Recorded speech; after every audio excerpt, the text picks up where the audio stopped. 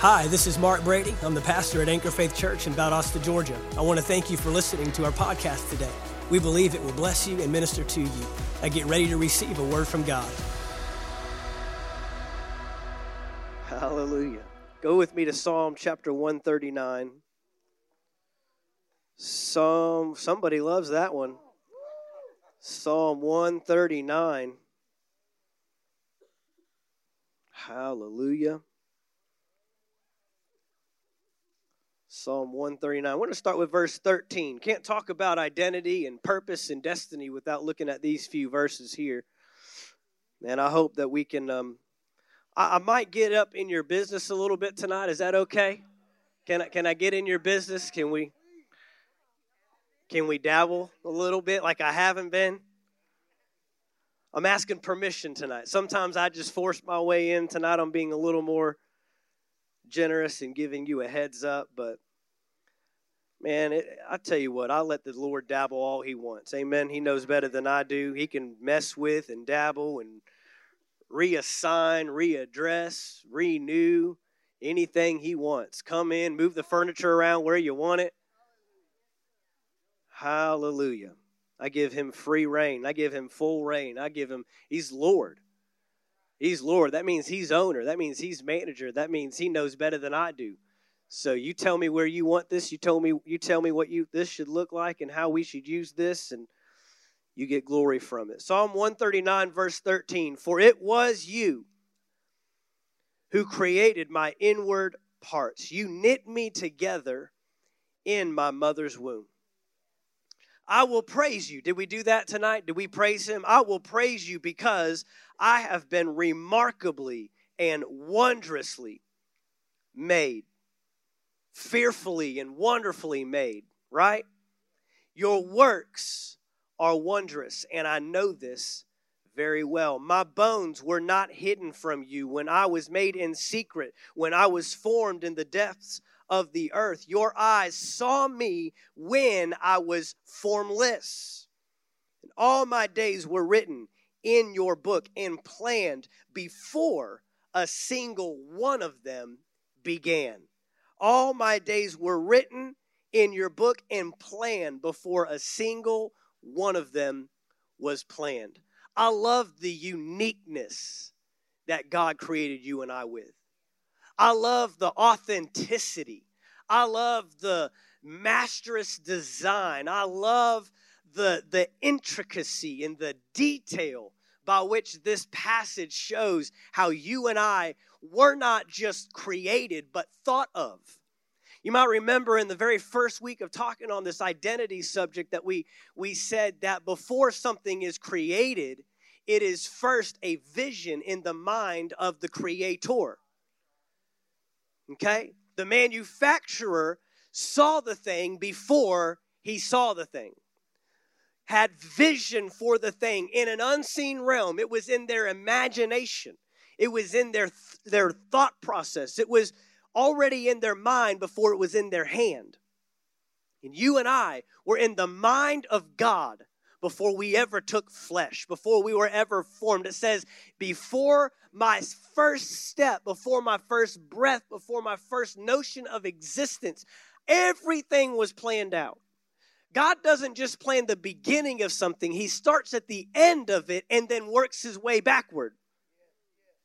God says, this is what it will be. This is what it will do. This is how it will perform. Then he gets all the way to the beginning and says, all right, now go and do, go and be, go and perform what I have already destined you to be. That's the design of the master. That's the design of the creator. That's the design of the manufacturer, that he doesn't bring something into existence without a destiny and purpose already assigned to it. He doesn't bring something into a seen realm and then have to say, what will this do? Or what should this be? Or I wonder what this will look like. Or I wonder how this will operate. Or I wonder what this will accomplish. I wonder what it will look like if this thing did its design, purpose, and everything I put into it. I wonder what that would. There's no wondering with God. See, you and I are not on a journey of becoming. We're on a journey of discovery. Discovery of who you and I have always been destined to be. When you come into the kingdom, you are reborn.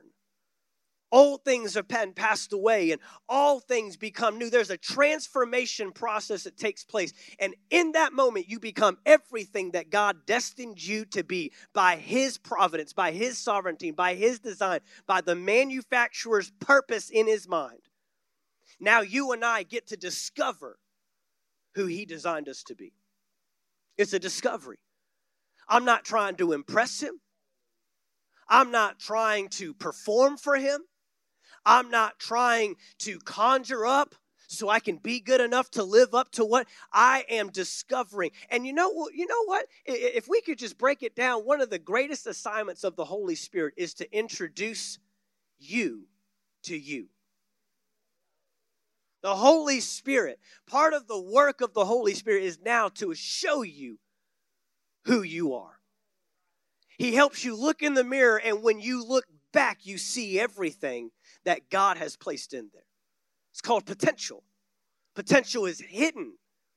Potential is untapped.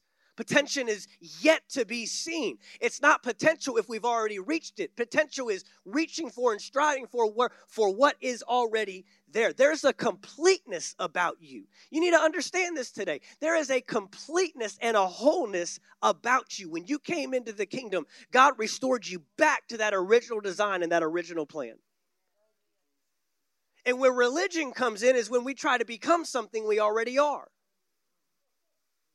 Where religion shows up is where we end up in this performance mode of trying to do and to, if I can use the word, prove. You know how much time people spend trying to prove stuff to people? Trying to prove to them who they really are, trying to prove to them they're a good mom, a good dad, trying to prove. We post things to prove things. There's two things people strive for in life today: prove and improve. We're trying to prove we're already something that we haven't yet become, and then we're always unsecretly trying to improve that thing. Behind the scenes, we're improving, and in front of people, we're trying to prove. It's a dangerous mess that we've got ourselves in when we don't know who we are in Christ, when we don't know our true identity, when we don't understand the passages of this verse, the uniqueness and the thoughtfulness that went into your creation. And here we are trying to, this is what I know, comparison is not of God. This passage tells me this, that the moment you try to compare yourself or become like someone else, you compromise who you really are. And many people are striving so hard to be something that they were never designed to be, that they never become the thing that they were designed to be. I can get so far off trying to be something for someone else that I never become the thing God wanted me to be in the first place. Because I can't be what others want me to be and who God wants me to be or has called me to be at the same time. One is going to give. One's going to be compromised for the other. So, man, this trap of comparison and this trap of performing and this trap of always trying to prove and be and do, it's a sick, twisted lie of the devil that he showed us, that we've already seen in Genesis chapter 3, that when Eve was tempted with fruit, she wasn't really tempted with fruit, she was tempted with identity. If you eat the fruit of the tree, you'll be more like the thing God has already created you to be. If she would have just gone back 2 chapters, right? She didn't have Genesis chapter 1 in the beginning. God created that. She didn't have that, but she had the Word of God. And all she needed to do was go back to the Word of God and say, wait a minute, the last time I checked, my assignment on this planet was to rule and reign on the earth, and I could only do that if I followed His model and His template, and He created me in His image and in His likeness. Get out of here, Satan. Get out of here, snake. You can't tempt me with something I already am. See, when you don't know your identity, you get tempted by things that shouldn't be tempting us. We find things attractive that we should find repulsive. No, religion gets us caught in all kinds of messes. Religion gets us caught, and it all goes back to identity. We said this in the very first week. I think I've repeated it every week. If we don't solve the identity crisis, then everything else will become a crisis. It's important to understand who you are, and the worth and the value and the intricacy and the detail and the authenticity and the why are we spending so much time comparing ourselves to something when God wanted us to be unique, to be different. If you try to be something you aren't, don't be surprised when you're not satisfied with the results.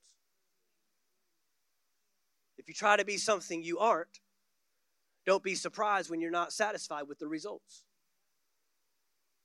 I think anybody that falls into the trap of comparison and performance, that at the core of themselves, they're dissatisfied with who they really are anyways. That really the only satisfaction in who you are and feeling fulfillment. I mean, if we ask 100 people on this planet, how fulfilled do you feel at life? Where do you think we would rank? Probably not very high.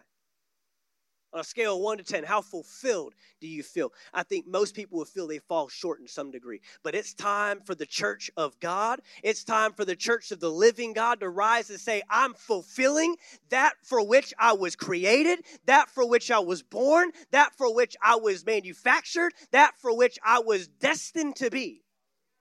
We need a fulfilling church. We need a church that feels fulfilled in its mission, fulfilled in its purpose, fulfilled as a wife, fulfilled as a husband, fulfilled as a student, fulfilled as a business owner. It's almost like every assignment that we pick up along the way, the devil knows how to make us feel unfulfilled in the calling to which we were assigned because we don't know who we are. Because we're judging ourselves by the wrong measurements. We're judging ourselves by the wrong things. We're taking the wrong pulse to determine, am I really being successful? It's a dangerous trap. Look at this in John chapter 7. John chapter 7. You know, even Jesus had to deal with this. He did. We already saw, just as the snake tempted Adam and Eve in the garden, again, not with fruit, but with identity. If you eat of the fruit, you'll be more like God, more like something they were already. We saw that the devil, Satan, tempted Jesus in the wilderness, right? 40 days and 40 nights he went without food. And we walked through this. We journeyed through it several weeks ago. That he tempted him with identity every time. If you are the Son of God. If you are. What's he doing? He's challenging his identity. Because he recognizes if I can get your identity, then I can get your authority. Because your authority lies in your identity. The moment you forget who you are, then you lose your assignment to which God called you. But the moment I remember who I am is the moment I step back in to the calling and the purpose for which he called me. It's the key to identity. So even Jesus had to battle these things just as you and I do. But look at this in John chapter 7. And let's just start here with verse 1, see how far we get. In verse 1 it says, after these things, I guess I need this in, what did I give you guys, the CSB? Back there? I'll look at this in the CSB.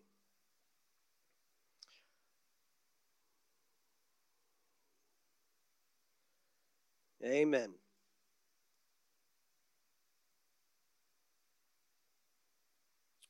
We'll find it here in a minute. Glory to God. John chapter 7, verse 1. And we want, well,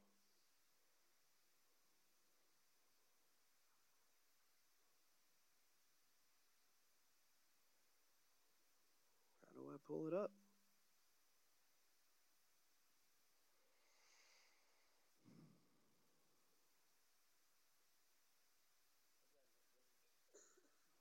They got it up there on that big screen behind me. I just read along with y'all, right? Hallelujah. John chapter 7, verse 1. CSB. After this, Jesus traveled in Galilee, I didn't memorize it, guys. I got it memorized in New King James. So after this, Jesus traveled in Galilee, since he did not want to travel in Judea because the Jews were trying to kill him. The Jewish festival of shelters was near. So his brothers said to him, this is his brother, his natural brothers, his earthly brothers, his natural brothers said, leave here and go to where? Judea, the very place he's avoiding, right? Verse 1 says that he's not going to Judea because the Jews are trying to kill him. And in verse 2, his brothers are trying to tell him to go to that very place, go to Judea, so that your disciples can see your works that you are doing. For no one does anything in secret while he's seeking public recognition. If you do these things, show yourself to the world. What is happening in this moment, if you read John chapter 6, or if you know what happened in John chapter 6, in John chapter 6, Jesus just got done ticking off a bunch of people. He just got done making a lot of people mad. He just got done losing. He did the opposite of what people are trying to do today. He lost followers. Jesus could hold a conference on how to lose followers. Apparently, Jesus wasn't so interested as we are today in followers of our Instagram profiles and our Facebook pages and all that stuff. He wasn't trying to gain followers. He was trying to keep purpose. Amen. See, if you try to keep people, then you'll lose purpose.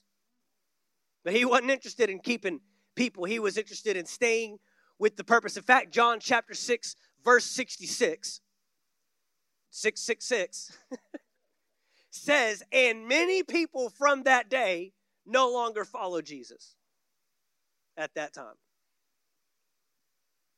That's just the previous chapter. He started talking about cannibalism, and if you drink of my blood and eat of my body, and they're like, whoa, wait a minute. Where's the guy that was multiplying bread? Not talking about us eating him. That's not the guy we were following. Where's the water walking guy, raising dead guy? Where's the one with all the amazing things to say? This guy's talking about crazy stuff. We're out.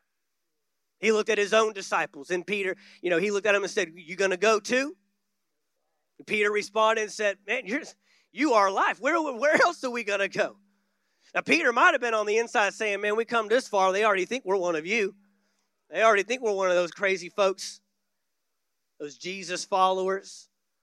We might as well just see this thing to the end. I don't know how invested he was, but he said, where else can we go? You have the words of life. But many of his disciples followed him. And so in the very next chapter, it says, you know what? I'm not going to Judea. Those people are trying to kill me. Those people want my life. They're hunting for my life. So his brothers come up with a little strategic plan, almost like a PR team, if you will, for Jesus' ministry. Say, how can we get this thing back on track? That last stop that we had, like as if he's on some kind of campaign trail, that last stop, I think you said a bunch of weird things, and we lost some people there, and so we got to get your rapport back up. We took a pretty good hit back there. It was a blue state, now it's a red state, and so we got to make sure we come back strong, right? So here's what we're gonna do. You're gonna go to Judea. You're going to do some of those signs and wonders. Just perform. Just do some of those gimmicks and tricks that you did before. I mean, it seemed to gain followers pretty quick. We had 15,000 people on the side of a mountain eating fish and bread to their full. Took home a bunch of leftovers. We turned out pretty good as well.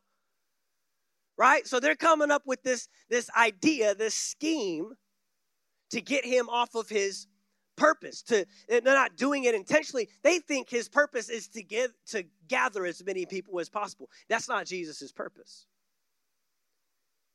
Jesus' purpose is to fulfill a mission. To fulfill a mission. And so they're getting him caught up on this road of trying to be something or become something. Now, we know this about Jesus. Jesus knew his identity. Jesus knew who he was. Many times he made statements like, I don't come on my own initiative. I don't speak on my own accord. The things that I say, I'm told by the Father, that I'm only here to reveal to you who he was so close in his identity and so close in his relation to the Father that he said this, if you've seen me, you've seen the Father.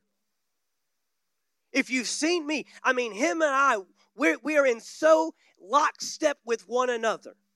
If you've seen me, the works that I do because my Father is still working.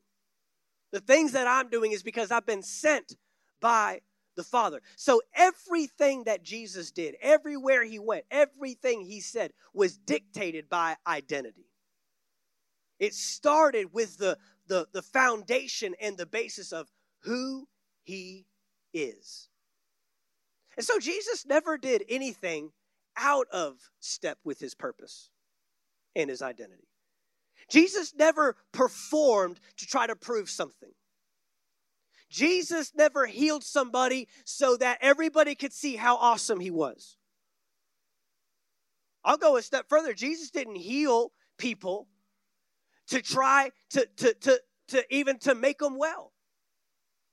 Jesus was revealing the Father in everything he did. He said, I want to perform this and do this so that you can get to know the Father more. I wonder what would happen if that was our driving force behind what we want God to do. Do we want God to bless us so we can have a nicer car and a nicer house? Or do we want people to see the Father revealed, glorified? If he could do it for me, he sure can do it for you. You know, I think we would see a lot of the miracles and the blessings and the signs that we're looking for in our lives if we had a different motive behind it.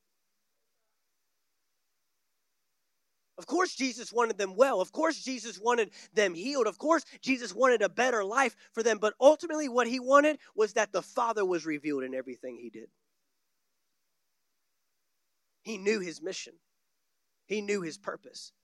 There's no way he's going to get off on a tangent in a track of trying to perform to prove something. There were many times that people would come to him and say, do a sign and do a wonder. In fact, I found it in, I believe it's Matthew chapter 12 and Matthew chapter 16, 4 chapters apart. Pharisees and Sadducees came to him saying, perform a sign and a wonder for us. And both times he told them the same thing in both chapters, in the same book, in Matthew. It's a wicked and adulterous generation that seeks a sign. He had the same response to both of them. It's the very opposite of what we're seeing in our world today. We perform for people that aren't even asking. Jesus wouldn't perform for people that were asking. Look at the next verse in verse 5. This is really interesting. It's in parentheses in verse 5. For not even his brothers believed in him. You know who we find, if we could just be honest with ourselves, you know who we find ourselves performing for the most? People that don't even really care. If we could be absolutely honest,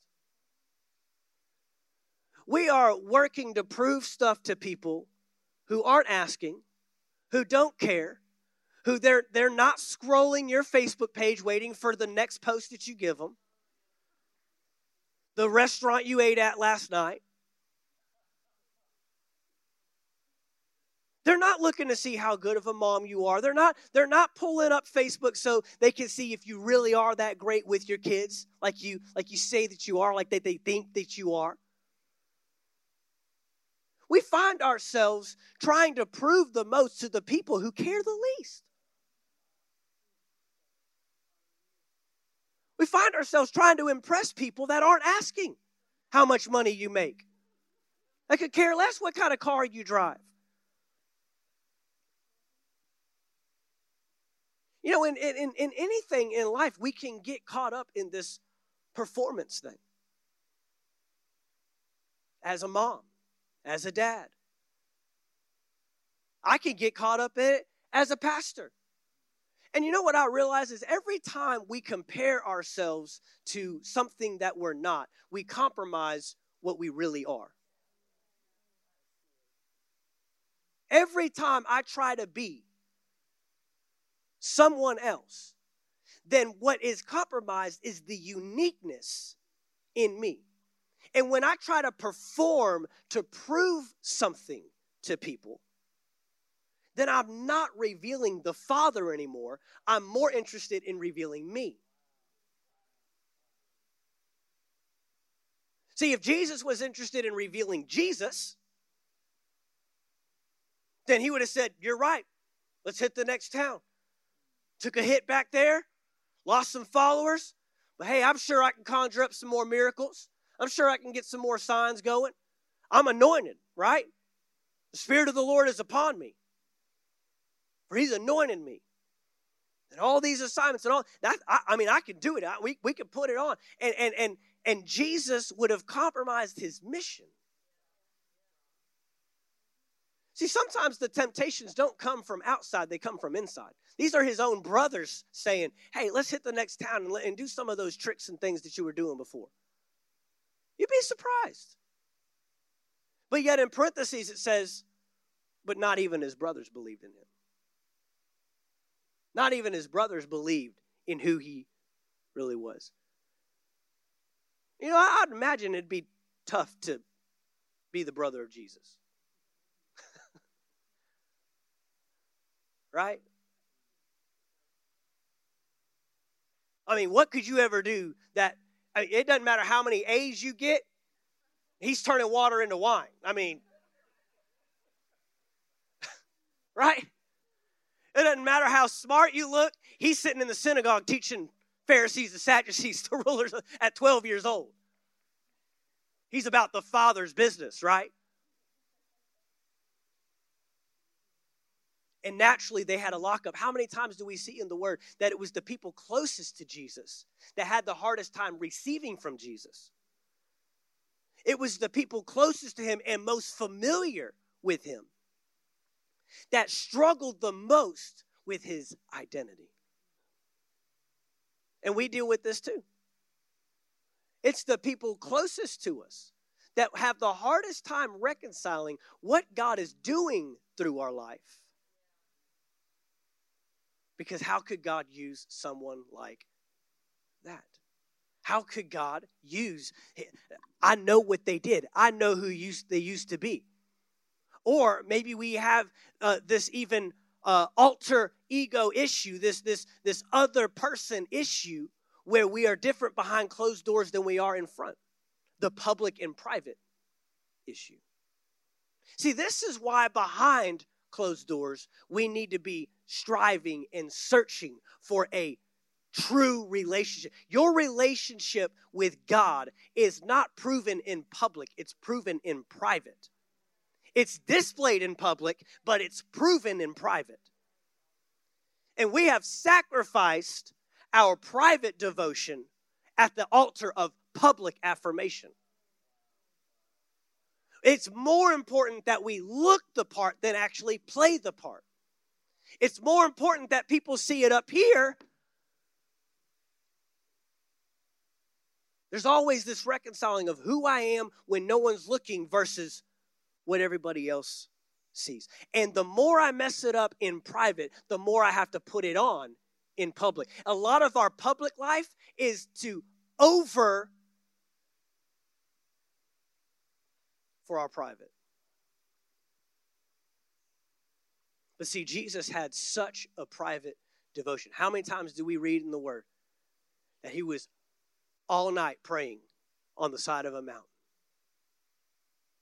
How many times do we see the times he would separate, the times that he would get away? I mean, look, just in this passage alone, in verse 1, he's literally avoiding Judea. And it becomes the very place that his brothers are tempting him to go to. How can he say no in public? Because he learned to say no in private.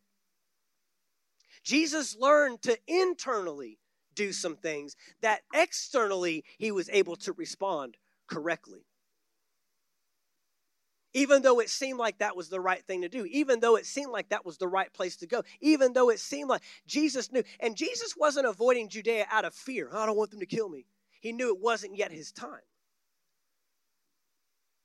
He knew it wasn't yet his time. Jesus wasn't avoiding out of fear. He was avoiding out of purpose. Intentionally. One passage actually, one translation actually reads, he purposely avoided Judea because he knew that there were people that sought to kill him. See, you have to purpose things in private. You cannot purpose things in public.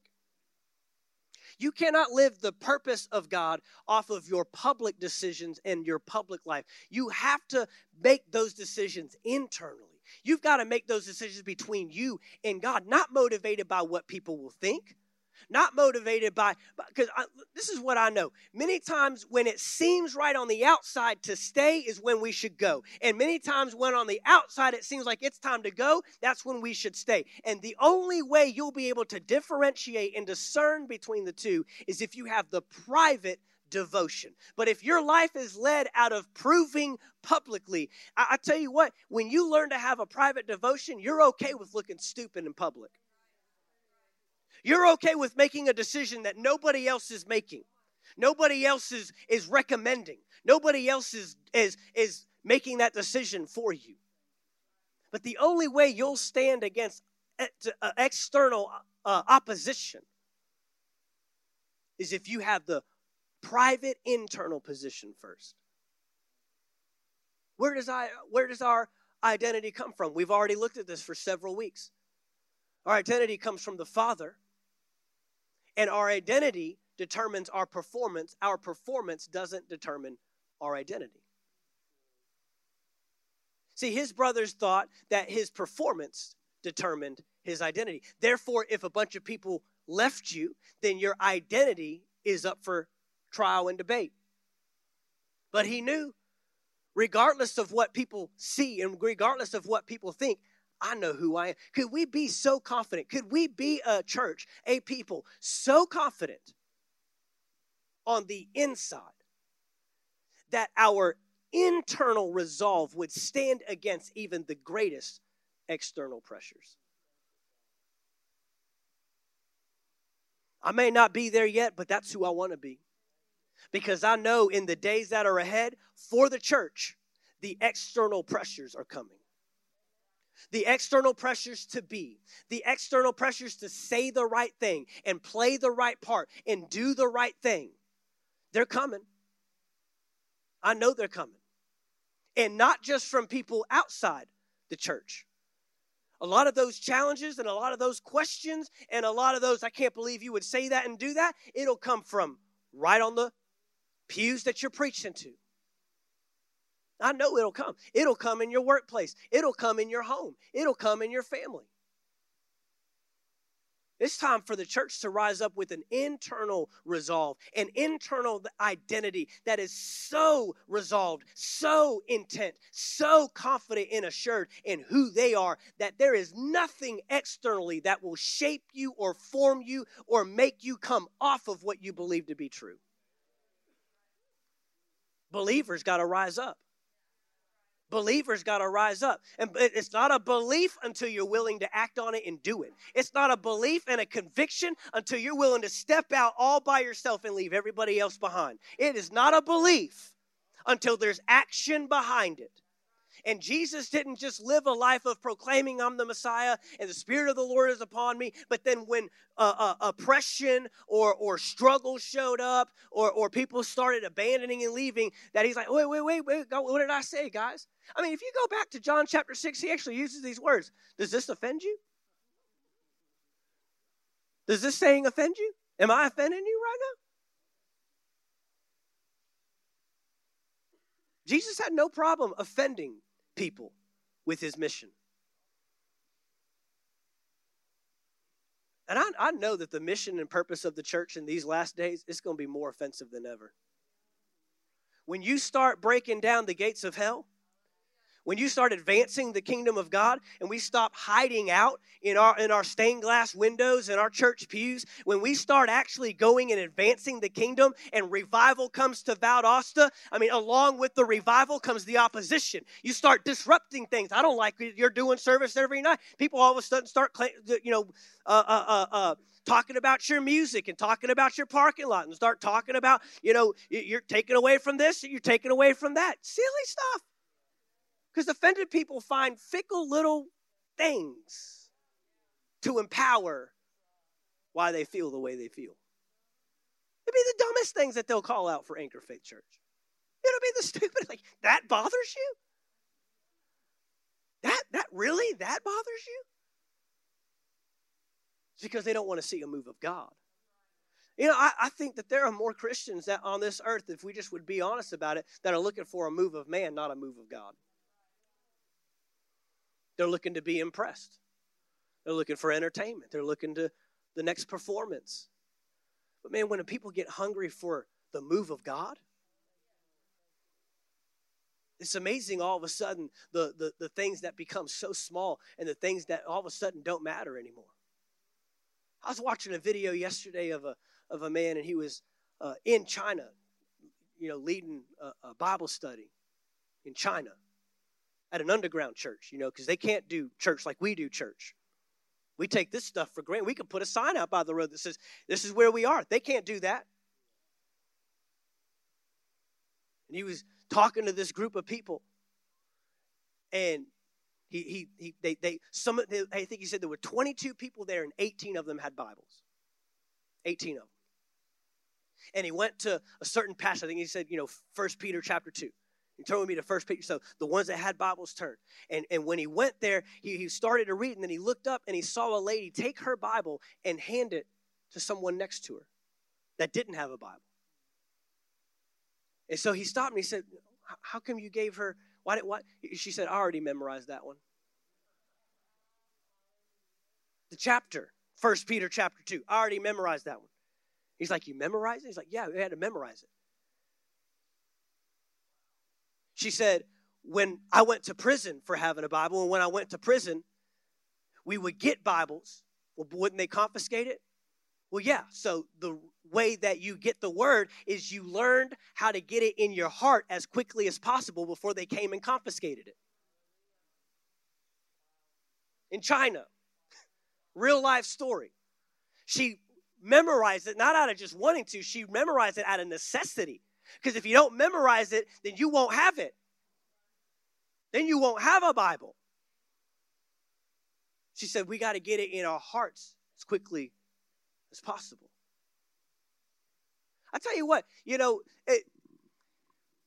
we know this, that tragedy and opposition, it just reveals who you already are. It reveals what's already there. That's what comes out. It reveals what has been placed there, which you have worked to put there. And days are coming. Maybe not as difficult as that, but days are coming where standing up for your faith and having a resolve in who you are. And if we get caught up in the performance of people, if we get caught up in trying to be something that people want or trying to meet a natural need that people have, we're going to lose that battle every time. But Jesus proved in this passage, I'm not going to get caught up in performance. I'm not going to get caught up in trying to be something that I'm not. Let's keep going. Verse 5, it said, for not even his brothers believed in him. Verse 6, Jesus told them, my time has not yet arrived. I tell you what, just knowing who you are will help you to know when. When. You want to know the timing of things? Learn who you are. Jesus knew the timing of his mission because he knew the identity of his mission. Jesus knew when and when not to. He said the time has not yet arrived, but your time is always at hand. The world cannot hate you, but it does hate me because I testify about it that its works are evil. Go up to the festivals yourselves. I'm not going up to this festival because my time has not yet fully come. After he had said these things, he stayed in Galilee. Jesus lived his life with an intention. Jesus lived his life knowing his identity. And he didn't live trying to prove to people who he was. You know, I know it's important to see converts and people come into the kingdom of God. I know that that is a mission. But sometimes we can make that mission of evangelism an idol. And that we put our performance, or we put how well we're doing based on how people respond to the gospel. And Jesus said this: if you go into a town and they don't respond favorably, wipe the dust off your feet and go to the next town. Don't sit and wail and cry or push and try to, no, you gotta, you need this. I've been there. And what I found out was I took how people responded to the word that I was giving them as a gauge on how well I was doing at witnessing to them. It became a personal identity struggle of mine.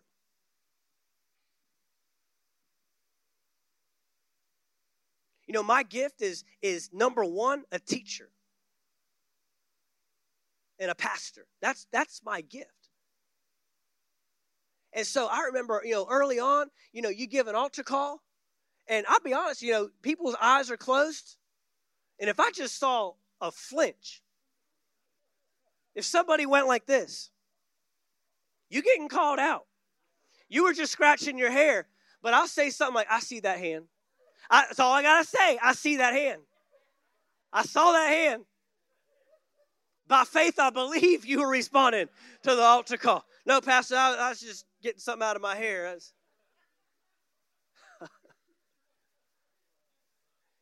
But Chris Musgrove over here, he can hold an evangelistic event at a high school, and you got 300 kids blowing their hands straight up in the air, running down to the altar. And man, if you don't know who you are, that creates some complexes real quick. All of a sudden, I must not be doing as good of a job as I thought I was. What am I even called to ministry? I went to Bible school. I learned how to do this. I've been preaching. Is there something wrong with the way I said it? Was there something on my face? Were they not receiving? Were they not listening?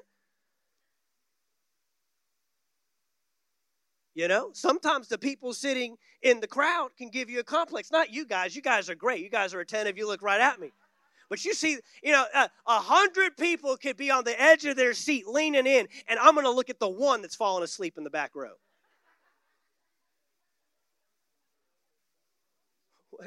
Am I not doing a good enough job? No, they worked the third shift. They came straight from work to get here. Amen. It's amazing the things that we'll base our identity in. It's amazing the things that we will use to tell us who we are or how well we're doing. I want to give you this right here. Three wrong comparisons that we make. 3 wrong comparisons that we make.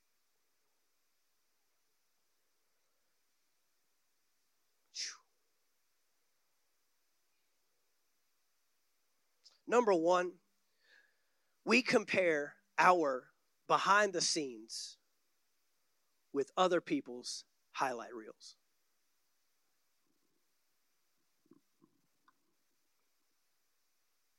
We compare our behind the scenes with other people's highlight reels. Don't we do this? The highlight reels that you see on ESPN, the top 10, da-na-na, da-na-na, right? That's the goal in life, is to have that highlight reel moment. And then what we do is we are judging how well we're doing our life when nobody's looking, with somebody else's life when everyone's looking.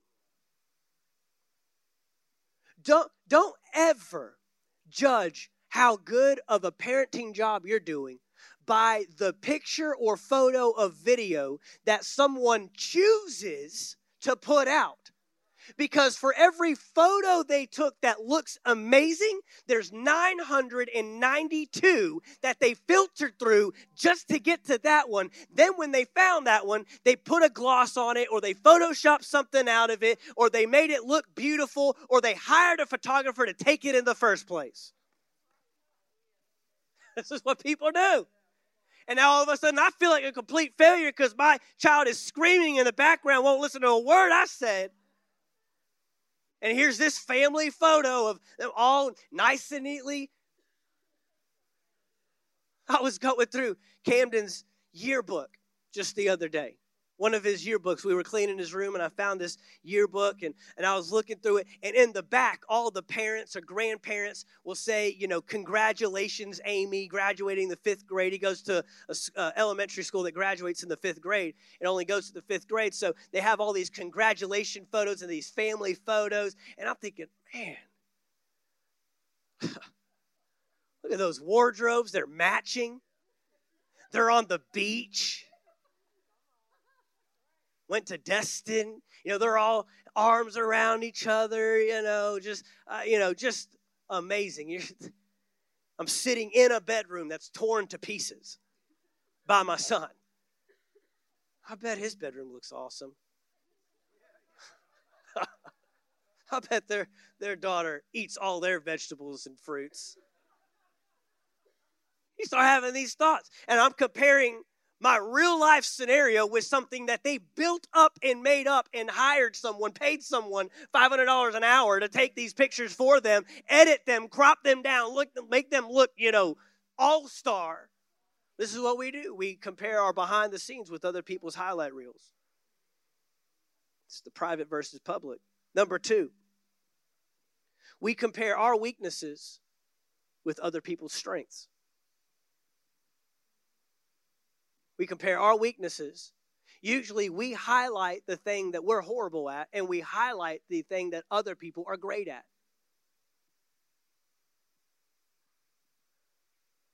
We're comparing what we are terrible with someone who is great at that thing. But guess what? They're terrible at something you're great at. You know what I have found out in life? That the very people that you are wishing you had their life are probably pointing the finger right back at you saying, I wish I had their life. If we just would be honest about it.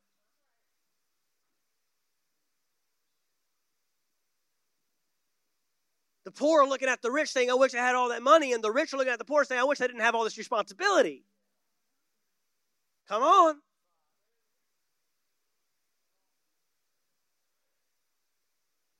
So we got to understand this is not trying to compare or be what somebody else has, because the weakness that I have, it's a weakness. But the strengths that I have are someone else's weakness. And if we would, rather than comparing with one another, recognize that we could get together and you can help me in my weakness and I can help you in your weakness, and I'm creative and you're administrative, so I'll help you with the creativity side and you help me with the organization and the administration, and now we make a team and now we all get it done together. I was talking about the fivefold ministry. Teacher, pastor, you got the evangelist, you got the apostolic gift, you got the prophetic gift, and the enemy has got us in a fivefold gift, all pointing fingers at one another, and not only just pointing our fingers and wanting to be each other, we criticize one another. Oh, that evangelist, all they care about is just winning souls and just, making babies, but nobody's taking care of these babies. And, all of us pastors are like, who's going to shepherd all these people that just came in? 319, ooh, great whoop, so 319 souls in one night, good for you. Where are they going to go to church? Well, we need each other.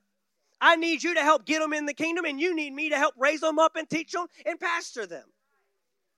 Because the evangelist is saying, how are we going to pastor all these people? And the pastor is saying, how are we going to get all these people? And if we get together and say we need each other's gifts,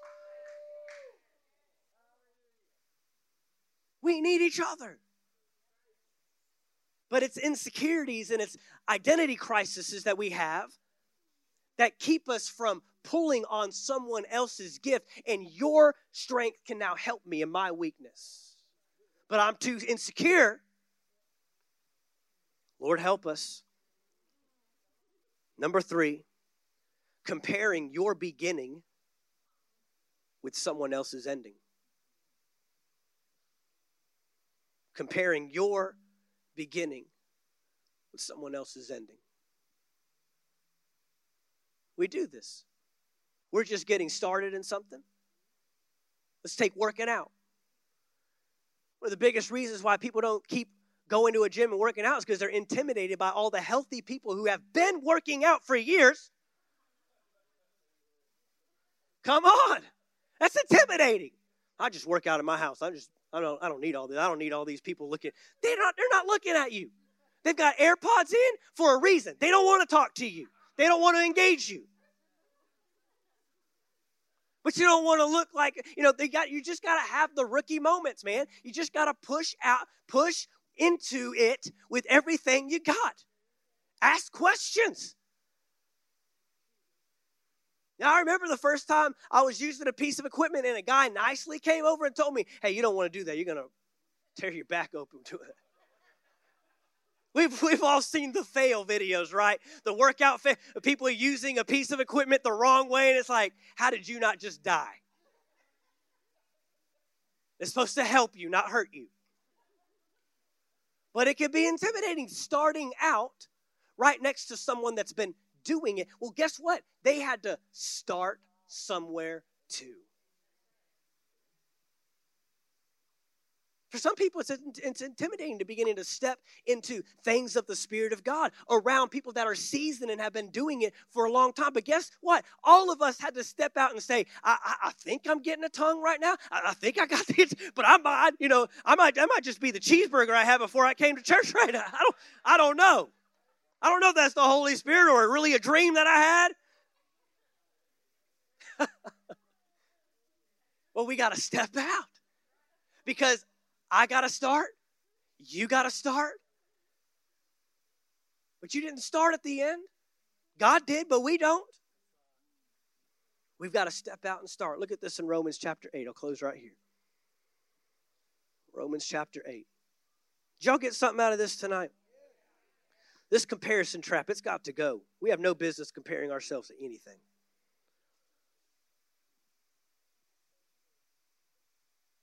Romans chapter 8, verse 28. We know that all things work together for the good of those who love God and what? Who are called according to whose purpose? The next time someone tries to judge you on what you're doing and how you're performing, you just let them know, I don't remember being called according to your purpose. Last time I checked, I was called according to his purpose. I wasn't trying to please you anyways. For those he foreknew, he also predestined to be conformed, predestined before. God is not trying to figure your life out with you.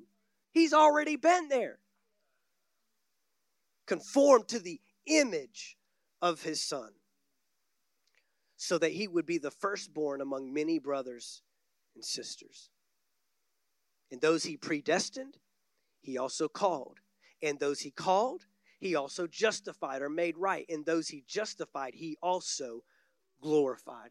Look at verse 28 right here, wrapping it up. In verse 28 in the Passion Translation, it'll be on the screen behind me. So we are convinced, everyone say convinced.